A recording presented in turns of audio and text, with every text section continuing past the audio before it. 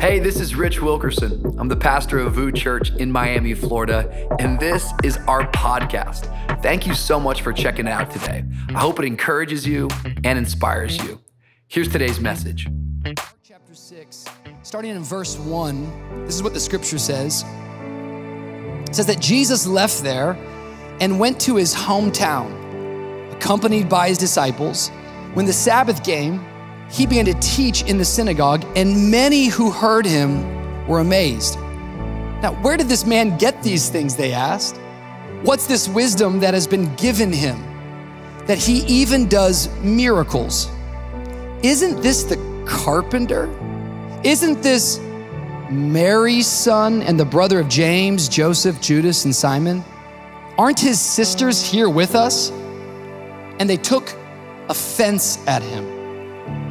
Jesus said to them, only in his hometown, among his relatives, and in his own house is a prophet without honor. Watch this, verse 5. He could not do any miracles there except lay his hands on a few sick people and heal them.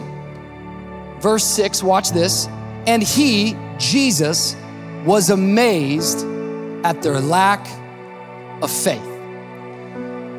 I want to take a few moments today and right there on YouTube, I just feel God's presence right here in our studio. I believe it's translating right now on this Sunday morning to right where you are. I want to preach as we close out this collection, Small Faith. I want to preach from the subject, Splinters, Logs, and Doors. Splinters, Logs, and Doors. And would you pray with me as we study God's word together? Lord, we thank you so much that you have gathered us, Lord. We thank you, Lord, that we're gathering today in person. We thank you that we're gathering by way of technology. Lord, we thank you for the fact that as this message goes forth, it lives on. There's somebody driving in their car down 95 today, listening to this podcast weeks later. We believe, Lord, that your word does not return void.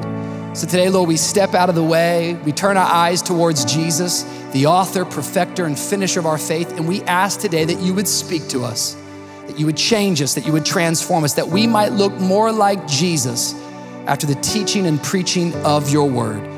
We believe all these things in the name of Jesus. And if you agree with that prayer, all of God's people said, come on, all of God's people said, come on, make a little bit of noise if you love Jesus in this place.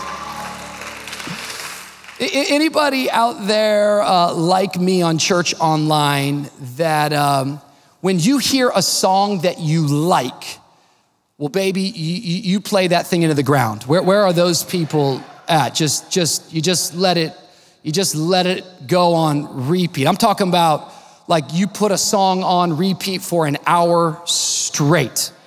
Can I get a witness if I know who's agreeing with me today? I am one of these people. This is classic Rich Wilkerson Jr. I was reflecting this week as it's my birth week and just thinking about some of my strengths, but then of course, thinking about some of my flaws. And when it comes to me DJing a party, I am that dude who tends to run it back a few times. I am that guy who just completely consumes the content until there is nothing left. I eat it, you know people that eat wings and they just kind of eat, they leave some meat on not me, I just destroy the whole thing. I just play it over and over and over and over again. In fact, if I'm really being honest, I play the song until I get used to it. How many know that when you start to get used to something, you tend to stop seeing that it's special? I think for a lot of us today that might be watching, sometimes we begin to neglect the things in our life that are quite special, not because they're not special, but just simply because we just got used to it. What if I told you your marriage is still special? You just got used to it. What if I told you that job that you got 3 years ago is still special? You just got used to it. Your apartment, the one that you were happy about 2 years ago, it's still special. You just got used to it. God's word, still special. You just got used to it. I wonder today, what is robbing you from activating your faith? I wonder if you're struggling with this little thing called familiarity. Until I got used to it, it was special. But then once I got used to it, it stopped being special. How many know that faith and familiarity are strangers?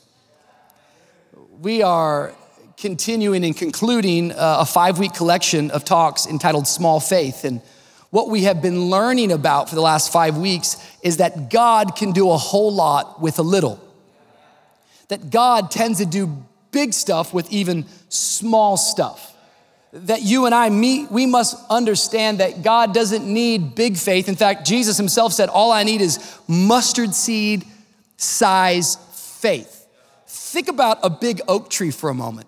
A big oak tree has small roots that go into the ground. You can see the big oak tree, but you can't see the small roots. How many of you know, if you remove those small roots, that big oak tree comes falling down? Although I can't see the roots visibly, how many know that which is invisible is just as powerful as that which is visible? This is how faith works in our life. It is not about the size of your faith, but rather it is about the size of your God. It has never been about the quality of your faith, but rather it's all about what is your faith connected to. If you just have faith in faith, well, friends, at some point that thing's gonna come crashing down. But if you make a decision just to get a little bit of faith, just to attach a little bit of roots to the person of Jesus, it doesn't matter what the storm looks like. You might bend, but you're not gonna break. It's called small faith. It's called little faith. God's not looking for big faith. He's just looking for small faith. What I love about Jesus is that Jesus, he doesn't require a lot, but he does require something. He says, give me something to work with. I need something to work with. I wonder today, what is stopping you from giving God something? There's many things that come against our faith. There's things like fear that rob us of faith. There's things like sin that stop us from operating in faith. Shame will dampen your faith. Doubt will destroy your faith. But today, I really want to lean in to this enemy of faith that I believe robs people of small faith probably more often than the other things. It's probably more rampant in the body of Christ than we ever realize. And this enemy of faith is this one word called familiarity. I just got familiar. I don't know if you've ever heard this statement or phrase that familiarity breeds contempt. It's absolutely true. That the longer I'm around something, the more that I stare at someone, the more that I do life with someone, something, the more and more I become accustomed to their flaws, their weaknesses, the more I see the wrinkles and more I see the blemishes. And before I know it, that thing that used to attract me is now distracting me. That thing that I used to gravitate towards is now pushing me away. Until I got used to it. I've noticed this flaw. I mean, I'm reflecting today. I'm 37 and I'm just reflecting on my life. And I've noticed that I have this weakness that when I get used to something, I stop seeing its beauty. I just start to see its weaknesses more than its strengths. I start to exploit that which is missing instead of celebrating that which is. And so I've actually tried to hack this. In fact, I've been doing something recently. I'm one of these kind of people. I don't know if you're anything like me, but have you ever found yourself watching like one of your favorite like Netflix series, and somewhere while you're watching the series that you love so much, you start to have this feeling of just like depression come over you because you know it's only a matter of time that the series is coming to an end? You ever been like 2 episodes away? You're like, no, don't go, no. I've noticed this about myself that like, I don't want the series to end. So my hack has been recently is that I slow the series down. Instead of consuming it in one night, I take my time and watch it over a month. There's this series you might not know about. It's called Cobra Kai. Some of you out there, you have no idea about the beauty and the wonder of this series. Cobra Kai is a Netflix series based upon the Karate Kid from 30 years ago. In fact, it's more than 30 years. The first one came out 37 years ago. I grew up as a young boy and I wanted to be Ralph Macchio. Elizabeth Shue, she's still, never mind, she's beautiful even today. Allie, I mean, she was it, bro. Crane kick, you don't even know the soundtrack. You're the best around. No one else can take you down because you're the best. I mean, dude, I can't tell you how many katas I've done in my bedroom. I mean, it's a beautiful movie that never ever needed to even take 30 years of a hiatus. But finally, after 37 years, Netflix got the great idea. We ought to come back with the original characters and we ought to come back into their life right now. It's called Cobra Kai. You guys, you don't understand. I'm watching this show. I'm just like, this is unbelievable. The first season, I probably watched it, and I just watched it straight. I just consumed it in one sitting. By the time I got to season 2, I was like, no, this is nostalgic. I need this in my life. And so now I'm still watching season 3. I decided I would slow it down, that I would enjoy it and not get too used to it. I wonder how many times God does this in our lives.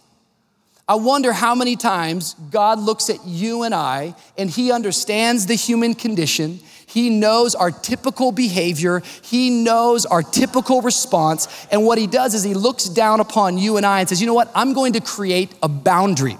I know these people want all that I have to offer them, but instead of just giving it to them all in one sitting, I'm going to reveal myself to them over time. Can I preach it this way to you? God is not like a Netflix series. Everything he has for you cannot be consumed in one sitting. Your God is not a one-hit wonder. You can't put him on repeat and just get used to him. He's too big for that. He's too great for that. Instead, he slows it down. And what he says to us is he says that if you want a real relationship with me, you're gonna have to learn how to wait on me. I don't just have mountaintops in store for you. No, I'm gonna take you deep into the valley where we will develop intimacy. God is not looking for distant fans. He wants intimate followers. And if familiarity breeds contempt, imagine what intimacy can create. I wonder today if you feel like you're waiting on God, could it be that he's just slowing it down, that he might continue to reveal himself to you in a way that you're not just simply walking around saying, I'm used to God. No, there is still more for you to discover about our God. His mercies are new every morning. You haven't even got to the best part yet. I don't want you to miss out on small faith. And there is an enemy, there is a stranger to your faith, and it is this word known as familiarity. I believe this principle and this truth is laid out incredibly in Mark chapter 6. We have committed ourselves as a church in this season to go through one gospel all the way to June. Here we are on March 28th, and we're still preaching out of the book of Mark. Mark chapter 6 is powerful because Jesus is with his disciples, and the scripture says that he left there and went to his hometown. Everyone say hometown. Accompanied by his disciples, and when the Sabbath came, he began to teach in the synagogue, and many who heard were amazed. Jesus has left one assignment, and now he has gone back to his hometown. This is quite normal for rabbis in that day and age. They would go and they would be itinerant. They would teach in different places, and then they would typically come home to recalibrate and come home to rest. And Jesus has come home. I wonder, as I'm teaching today, when you hear that word home, what comes to your mind? What pictures do you have? Immediately when I hear the word home, I am taken all the way back to my childhood. I'm taken right back to Tacoma, Washington, where I was born and where I spent the first 14 years of my life. I had an incredible childhood. I grew up in Tacoma, Washington, right in front of the Narrows Bridge, 7847 North Woodworth Avenue, Tacoma, Washington, 98406. Anyone still remember their first phone number? 253-759-2749, baby. Somebody out there watching like, what's a phone number? You've never memorized a number in your life, let alone you don't even know your number right now. No, back in the day, remember you had to memorize all those phone numbers? I knew all my friends' phone numbers, you know? You'd be sitting there just dialing up people. I had an awesome child. I loved my childhood. I was thinking about it today, like, man, 37 years later, bro, I'm just looking back. I had a beautiful childhood. I loved my neighborhood. I lived in a safe neighborhood. I loved the kids on my street. We did just kid things. We did things like we went outside. I know some of you are watching right now like, what? Where did you go? We went outside. We had an imagination, you know? We could make up games with a ball. Like you gave us a ball, we didn't come back in till the sunset. Kickball and dodgeball and tether ball. Anything, we put any word in front of ball and we had a game. It's just what we did, bro. We played in the grass. We weren't afraid of it, you know? Our whole life wasn't in front of a screen playing video games. I think I actually have some resentment right now. Pray for me, I'm coming at you hard. We did kid stuff. We played basketball, we rollerbladed, we skateboarded. We used to have a half pipe in this front lot in front of my house that all the neighborhood kids would come and ride the half pipe with a skateboard. This past week, I was visiting Calvary Chapel up in Fort Lauderdale with some of our team, and they had this huge skate park, and we walked in, and someone said, bro, do you know how to skate? I was like, are you challenging me, you know? At 37 years of age, I found myself on a half pipe once again. It is so weird getting old, because while I was riding the half pipe, I can't even explain to you the thrill that I had in my soul. I was like, yo, I still got it, you know? I'm like, I was like, Adrian, film this, bro, get this. I gotta show my wife, film this, you know? And in my mind, you guys, I'm like Tony Hawk, like literally, I'm like, whoa, this is risky stuff. Like I'm imagining everyone that's in the skateboard, like, bro, look at this man. This man's the man, yo. Like he's X Games material. That's what I felt like. Yo, you ever watch yourself back on video? I felt so cool. It looked so weak, dude. Someone commented on my Instagram, was that filmed in slow motion? I'm like, don't be a hater, you know?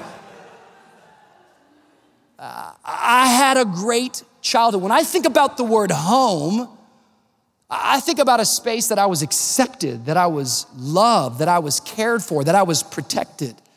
I think about a space that I was invited to be cared for and valued, not for what I did, but rather for who I was. But I'm aware today that as I talk simply about this idea of coming home, that many of you, that's not at all the picture that you have of home. In fact, many of you right now, when you hear the word home, you start to have anxiety because that was the place that you were abused. That was the place that you were neglected. That was the place that you were betrayed. That was the place that you were abandoned. There's a lot of same houses on my street, but how many know just because you have the same house doesn't mean you got the same home? A house and a home are two very, very different things. Psychologists have argued for many, many years, what's more important, nature or nurture? I know they both matter, but if you're gonna ask me the question, I'm leaning towards nurture every single time. One of my best friends in my neighborhood was a young kid, and his house looked a whole lot like mine, but his home couldn't have been any more different from mine. His dad was an alcoholic, and he would go home, and he and his sister were verbally abused. And if he were to hear the phrase, "it feels like home," it would not conjure up a picture of peace and serenity, but rather it would conjure up a place of fear, a place where he felt like he was constantly trying to protect himself.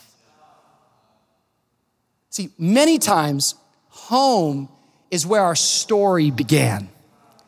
I suppose if you're watching today on Church Online, I don't know who's listening, I don't know how you're watching this. I just want to remind some people as we're diving into God's word that you might have started somewhere, but just because you started there doesn't mean that you have to end there. Your story might have began in that place, but baby, it doesn't have to finish in that place. You might be in a spot right now where you are desperate, you are scared, but may I remind you, God is still writing your story. That story is not over yet. Keep on trusting Jesus. It's gonna be worth it. Where I began is not where I have to end. And Jesus, he's coming home, and as he comes home, we start to get a glimpse of the place where he was raised.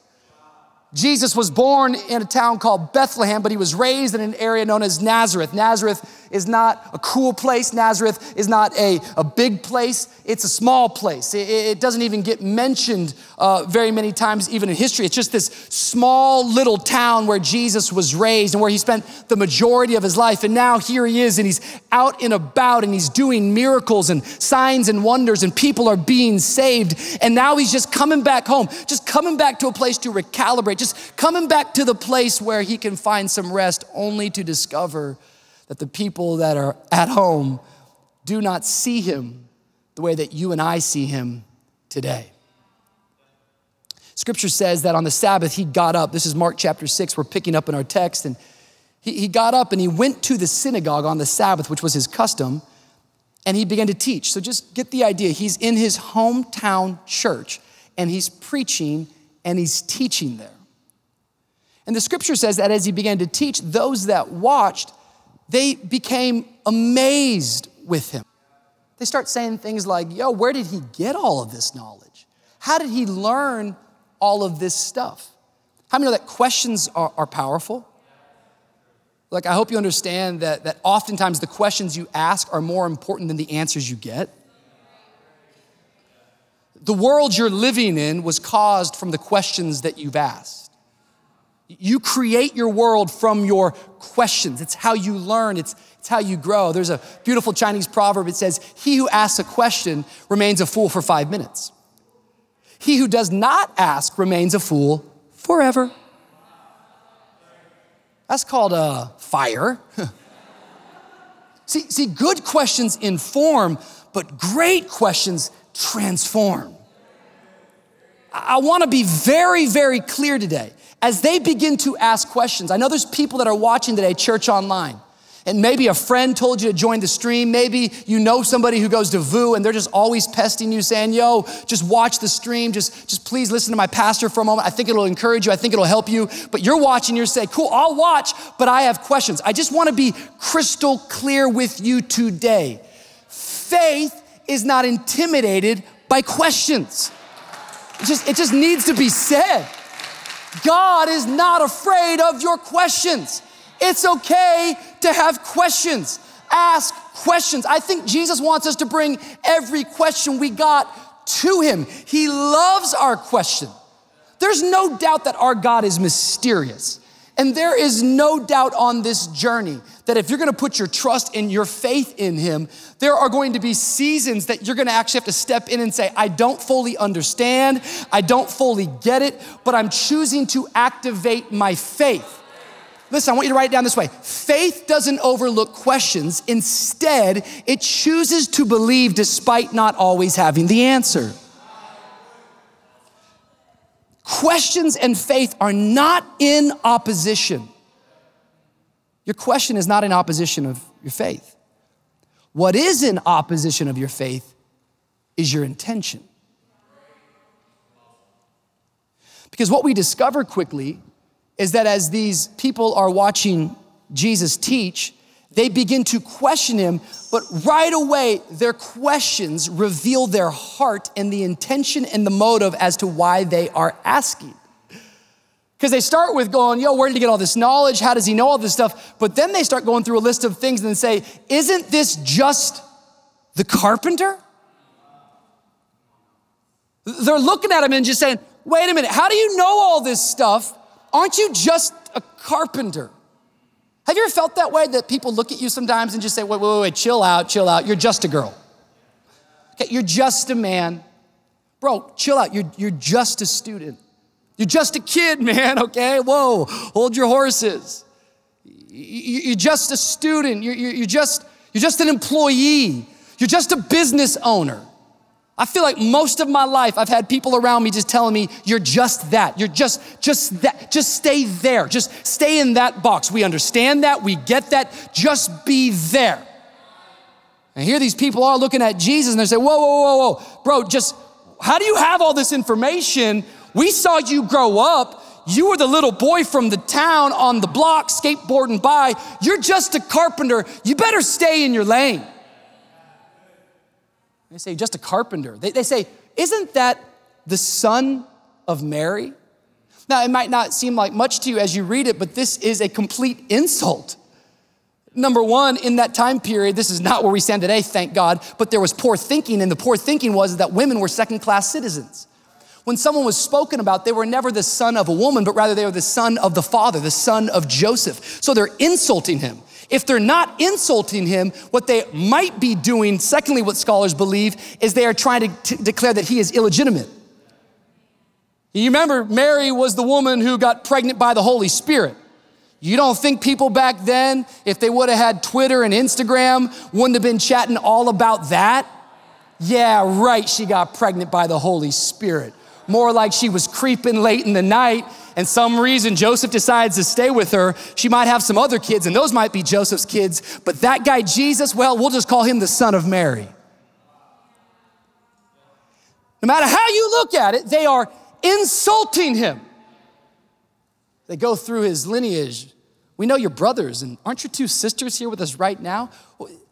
They were saying out loud, listen, we don't like who you are becoming. We don't like who you're growing into. We don't like who you're declaring that you are. Why don't you come on back and humble yourself? You're just from Nazareth. You're a nobody. We know you. Listen to me. They are not asking questions to learn. They are asking questions to be heard. They're not looking for truth. They're just declaring condescending facts. And it quickly exposes the intention of their heart that they are critics, and a critical spirit will always give way to a doubting heart. I don't know who you are today. God's not intimidated by your questions, but I just sure hope that you seek him with pure intentions and pure motives, that you would understand at some point faith, it doesn't overlook the question, but instead it makes a choice and it makes a decision that I'm going to believe even though I don't fully understand. See, questions aren't bad, but they can be wrong. That could preach. Questions aren't bad, but friends, they can be wrong. Put that in the chat. Questions aren't bad, but they can be wrong.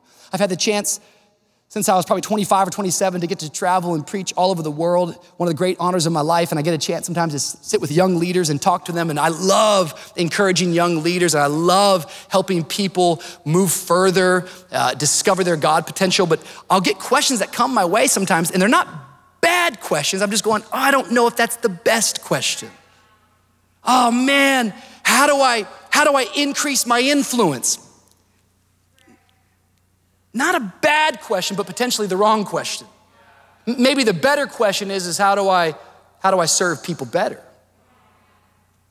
Oh man, how do I get on the platform? I mean, not a bad question, but potentially the wrong question.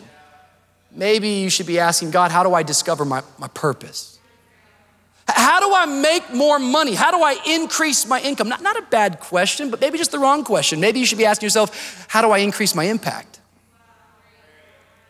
I wonder how many times we come to God and the question isn't bad, it's just the wrong question, and it's revealing our motivation and it's revealing our intention. Here's these guys and they're looking at Jesus and they're like, you're just a carpenter. You're just a carpenter. You can't be more than that. How did you get this knowledge? Where's this wisdom? This is Mary's son. Let's just insult him. Come on. We never even believed you were legitimate to begin with. I know your sister. I know your brother. I know where you came from. There is no way that you could grow into this. Why don't you just step on back a little bit? Their questions are not for learning. Their questions are that others can hear them. I wonder how many of us today we're asking God questions, but they're the wrong question. God, when will this opposition end? How about God, can you help me find the opportunity amidst the opposition? Some of us are sitting here today and we're going, God, come on, I don't know. Why do I feel so overlooked? And I think we should be saying, God, let me find confidence in Christ alone. God, when am I gonna get more? Maybe you ought to say, God, teach me how to value what I have right here, right now. God, I wanna ask the right question. What had happened was these men had gotten used to Jesus. And like a song that I played till it's worn out, find me another one, get me something better. They had just been used to him. They were just familiar with him. Didn't matter how much faith that they had because their faith was being attacked by familiarity. Listen to me, the scripture says as they stood back and asked questions, this critical spirit, it resulted in a doubting heart to the point that the scripture says that they were offended with Jesus. Offended with him. Listen to me, overly familiar equals easily offended. You ever notice that the people you get the most offended with tend to be the people you're the most familiar with? Is it ever just odd to you that the people that we hurt the most are the ones that we love the most? What's that about? It's just that we're not checking, we're not fighting back against familiarity, and familiarity creates complacency. And complacency destroys passion. Listen to me, relationships without passion will never have a purpose. I don't know who I'm preaching to right now, but some of you, you're looking at your marriage right now, and you're like, we don't know what to do. We don't know how to solve this. I got a word for you. It's time that you get your passion back. The only way you get your passion back is when you step back and you slow down and you put things into perspective and you say, I'm gonna place value on this person. This person matters to me. I'm done being overly familiar with that which God has given me. Your friendship, some of you you're overly familiar with the community God's given you. Your faith in God, you've just gotten overly familiar with God. You're just unimpressed with his blessings. You're walking around day in and day out, and you're missing out on the supernatural that's happening all around you. Epic things, friends, are taking place, but you've just gotten used to it. And what happens to us is that because we start to let our guard down and because we start to get complacent, laziness sets in, and we start getting lazy with our values, and we start getting lazy with our practices, and we start getting lazy with our habits. Before you know it, we are susceptible to being offended. Because the moment something doesn't go the way we want it to go, now there's this big gaping hole for offense. And I just want to say it to you this way, offense is the bait of Satan. The devil wants you to live offended. If he can get you offended, he can put you in a position that you are no longer open to the blessing of God, but now you have become closed to the blessing of God. Nowhere in the scripture does it say, blessed are the offended. No, when you start living offended, you start living stuck. You start living stagnant. You don't move, you don't progress. You're just in the same old place year after year. Look at what Proverbs says. This scripture spoke to me so clearly. Proverbs chapter 18, verse 19. A brother offended is more unyielding than a strong city. Just get that for a second. A brother offended is more unyielding than a strong city. Another translation says that a brother offended is harder to win over or take over a strong city. Meaning it's easier to take down a fortified city in war than it is to remove your brother's offense. What is the scripture saying? The scripture is saying the only way offense can be removed is you can't remove my offense. I can't remove your offense. The only way you get rid of offense is when you choose personally and individually to do the work. A spirit of offense will never let go of you. You have to let go of it. We get these offenses going in our life. And the offense came because we started being overly familiar with something that was quite special, that was quite powerful, that was quite meaningful, that was quite miraculous. And before you know it, now we are living in a lazy world and we've made ourselves susceptible. The moment something doesn't go the way we want it to go, the moment someone becomes something we didn't want them to become, the moment someone says something we didn't want them to say, the moment someone does something we didn't want them to do, we get offended. Has anyone just noticed in 2021, we live offended?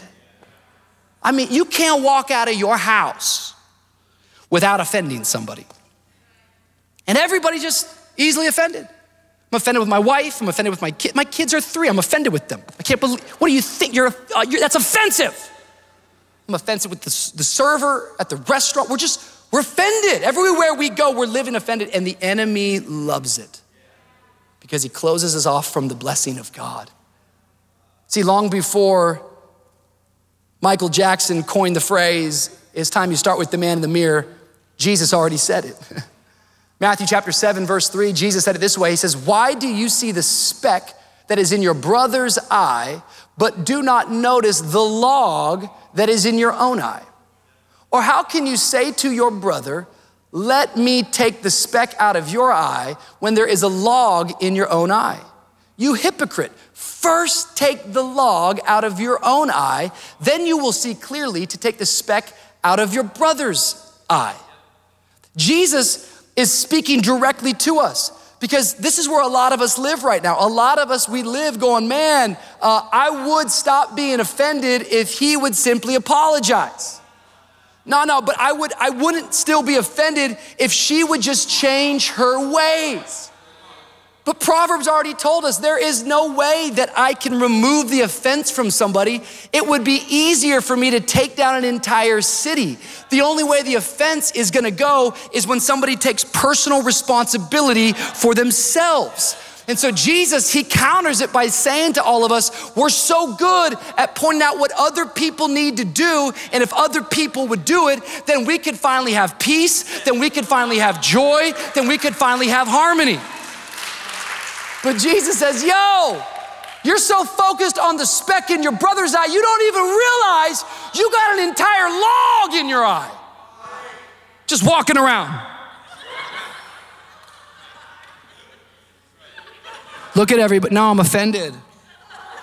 No, they're mean to me. And there's a log in our eye. Please get the picture, friends. Jesus is back in his hometown. He's opening up the word. They have the Messiah in the flesh, but there they are, overly familiar, now easily offended. They got a log in their eye. They can't even see who's in front of them. Salvation awaits them, but offense prevents them. There's something big in front of them, but something small is stopping them. And a small offense can steal a big blessing in our lives. You gotta get rid of that log. You gotta take it out of your eye. You can't live offended any longer. You're trapped in your offense. It is the bait of Satan that he wants to rob the blessing of God from your life. About a week or so ago, I was walking outside in my backyard and on our deck, and I was barefoot, and I didn't notice it at the time, but a little splinter went into my heel. And it was interesting, later that night, I noticed that something was in my heel, and so I went to my wife, I said, babe, do we have any tweezers? And so she went to the kitchen, and then she went to the bathroom, and she was trying to find it. She's like, no, we don't have. I was like, okay, cool, don't worry. I said, babe, can you get me some tweezers tomorrow? Because I think I got a splinter in my heel. She said, yeah. And then the next day came, and she didn't get the tweezers. I said, babe, hey, I got this. Can you get me some tweezers? She said, yeah, I'm gonna get you tweezers, don't worry. I said, okay, thank you. The next day came, and she just, life just happens, and she just, no tweezers for Rich. And so about 5 days in, I said, babe, my birthday's coming up, and they still got this splinter in my heel. It's amazing. I think I went like 7 days, and it wasn't Don Cherie's fault. It was my failure to get in the car, go buy some tweezers. After about 8 days, the 8th day, I don't know what it is, I couldn't even see it anymore. I had heard some fact that eventually your body will reject a splinter. I was like, I'll just tough it out, I wonder how many people right now, you've got a small offense in your life, you're like, I'm just gonna tough it out. I'm just gonna walk through it. It's not a big deal. It's not stopping me. It's not preventing anything in my life. So finally, I got some tweezers and sat down on my couch, and I pulled out deep under my skin, probably a 1/2 inch splinter. I can't explain to you by day 8 how much pain I couldn't walk anywhere barefoot because it was too much pain. This little tiny thing was preventing this big body from the fullness of activity that I was designed to have. I wonder how many of us out there right now were saying, if you'd get me some tweezers, I'd get the splinter out. If you would come over and apologize, I'd take the log out. If you would just say what I want you to say and do what I want you to do and just be who I want you to be, then my life could be going good, but we don't realize that we've become offended. We've become offended.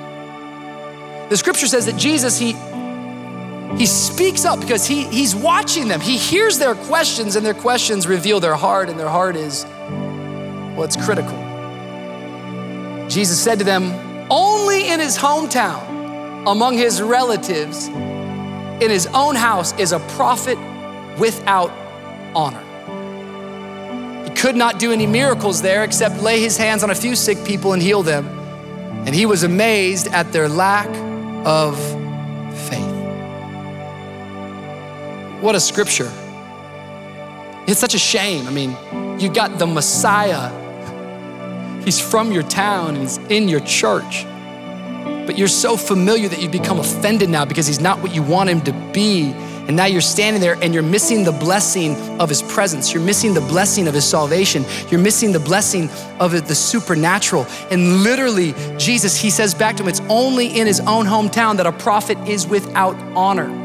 And that word honor is so vital that all of us catch, because this is one of the values of our church. It's how we started. I pray that as long as I'm leading this community, that we would never for one moment take the people on our left and on our right for granted, but rather we would be vocal with our honor, that we would declare out loud what you mean to me, what I see in you. See, honor means to place value on something, to place value on someone. When I value something, when I value someone, I care for them, I protect them. But it's only in his own hometown where people are familiar, where people have gotten used to what they think that he is, that they stop protecting and they stop caring and they stop valuing. You see, you gotta hear me. It is honor that breaks down the door to the supernatural. Please hear me loud and clear. It is a culture of honor that unlocks the door that is between us and the supernatural. You want miracles, you want signs and wonders, they are happening on your left and on your right. But if you don't learn to value those people, there is supernatural power running through the person on your left and the person on your right. But if you don't learn to honor them, you are gonna miss out on every supernatural miracle that God has inside of them that is meant to bless your life. It's honor. We don't honor because someone deserves honor. We honor because we are honorable. I value you because I value myself. Watch what happens. The scripture says that he was unable, this will mess with your theology, he was unable to do many miracles except heal a few sick people. What? That's in the Bible? Yeah, that's Mark 6. That Jesus was unable to do something? Yeah, he was unable to do many miracles because the culture of dishonor had created a door that was blocking them from receiving their blessing. It doesn't seem like much. It seems so subtle. It seems so small, but it creeps into the body of Christ left and right. We just get used to it. We just get familiar with it. You can fake it all you want. Familiarity will breed contempt. Familiarity and faith, they are not friends.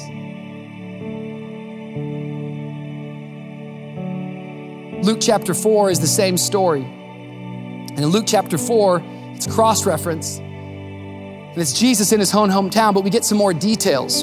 For as Jesus is in his hometown that day, he walks into that synagogue, and there they are, they're all looking at him going, how does he know this stuff? Asking the same exact questions.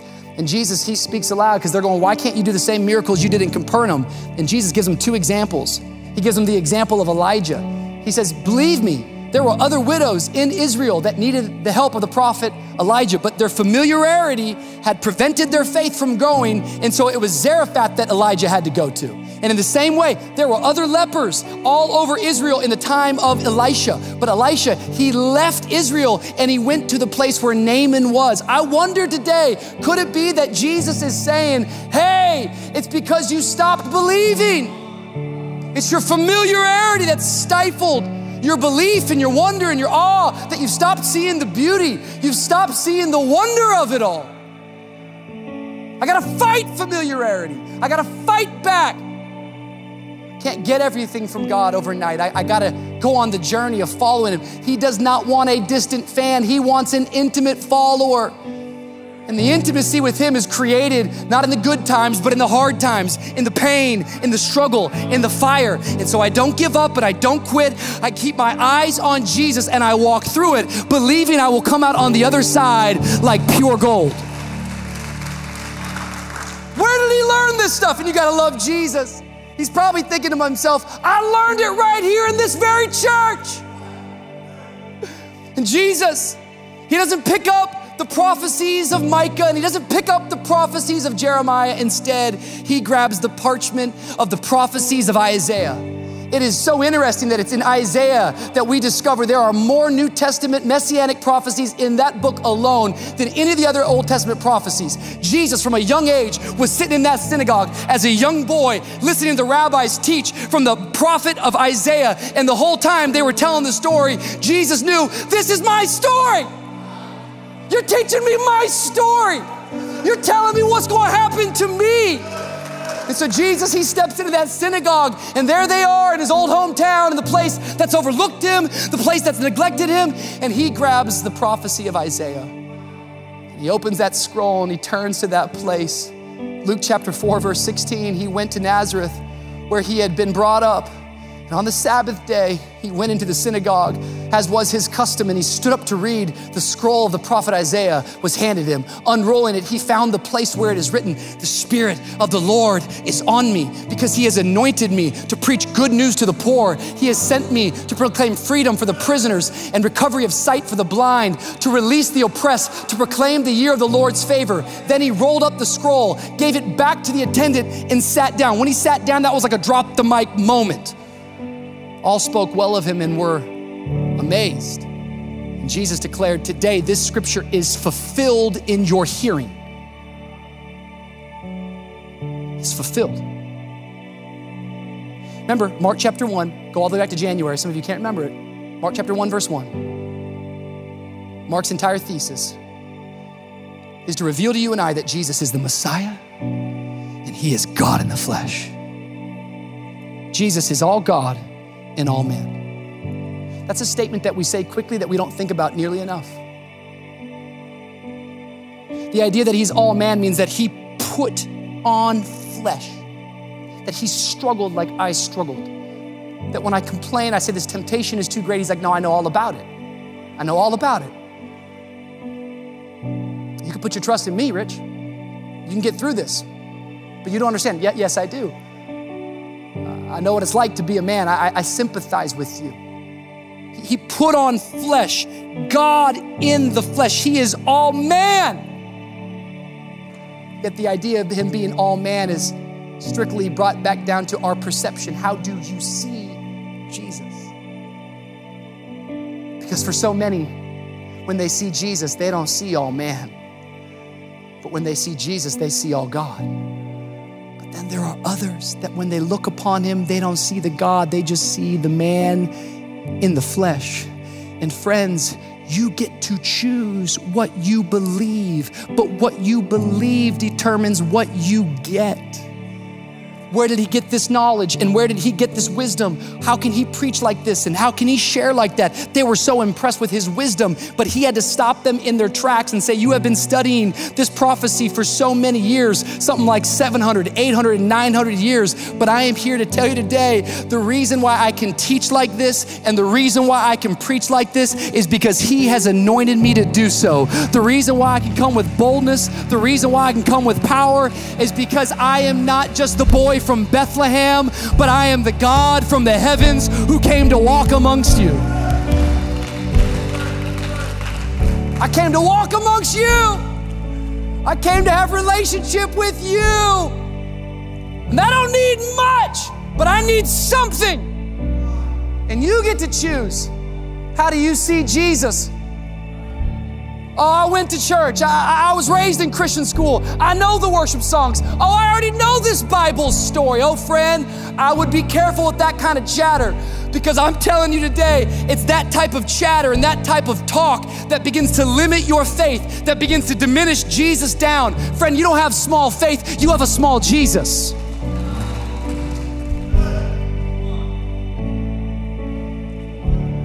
And if you have a small Jesus, it it doesn't matter how big your faith actually is.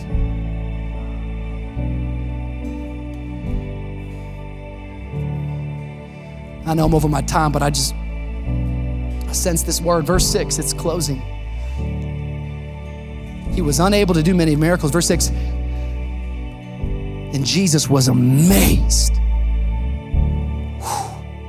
at their lack of faith.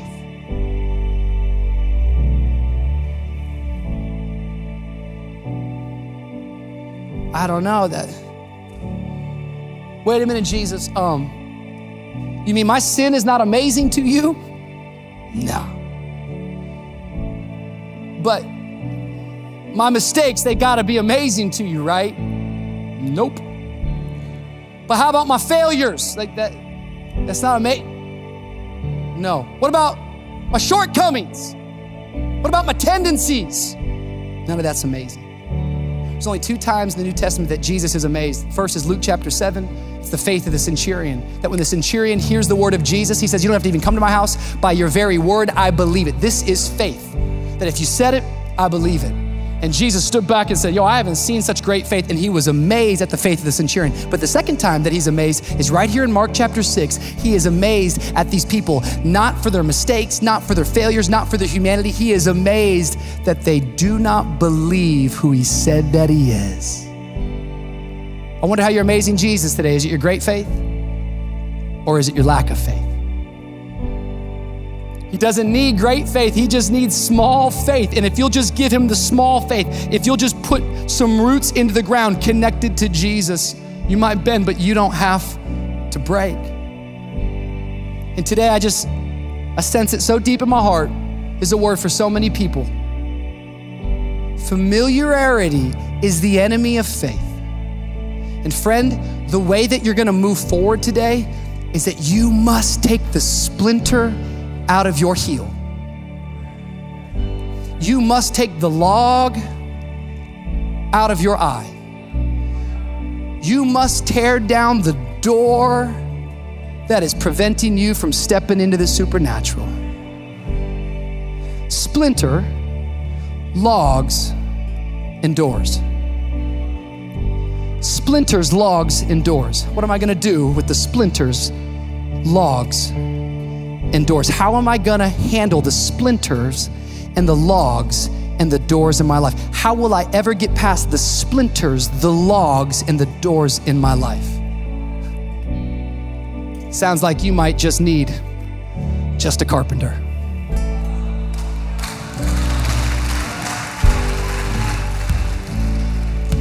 You see, every part of Jesus was on purpose. There is not one element of his life that is wasted. And even the insults and even the criticism and even the things that they hurled at him. Oh, I want you to know today that which they have been criticizing you about, that which they have been saying is trying to limit you, God says, I'm going to use it. Because today there is a carpenter in the house and he has come to remove the splinter of offense. He's come to remove the log of offense. And he's come to break down the door that you might step into the supernatural. If you believe it today, well, thanks again for listening. To hear more messages like this one, make sure to subscribe and check out our podcast channel for past episodes. And if you like what you're hearing, consider rating it and even sharing it with friends. It helps so much. For more content from VU and to connect with us, go to vuchurch.com. We love you. The best is yet to come.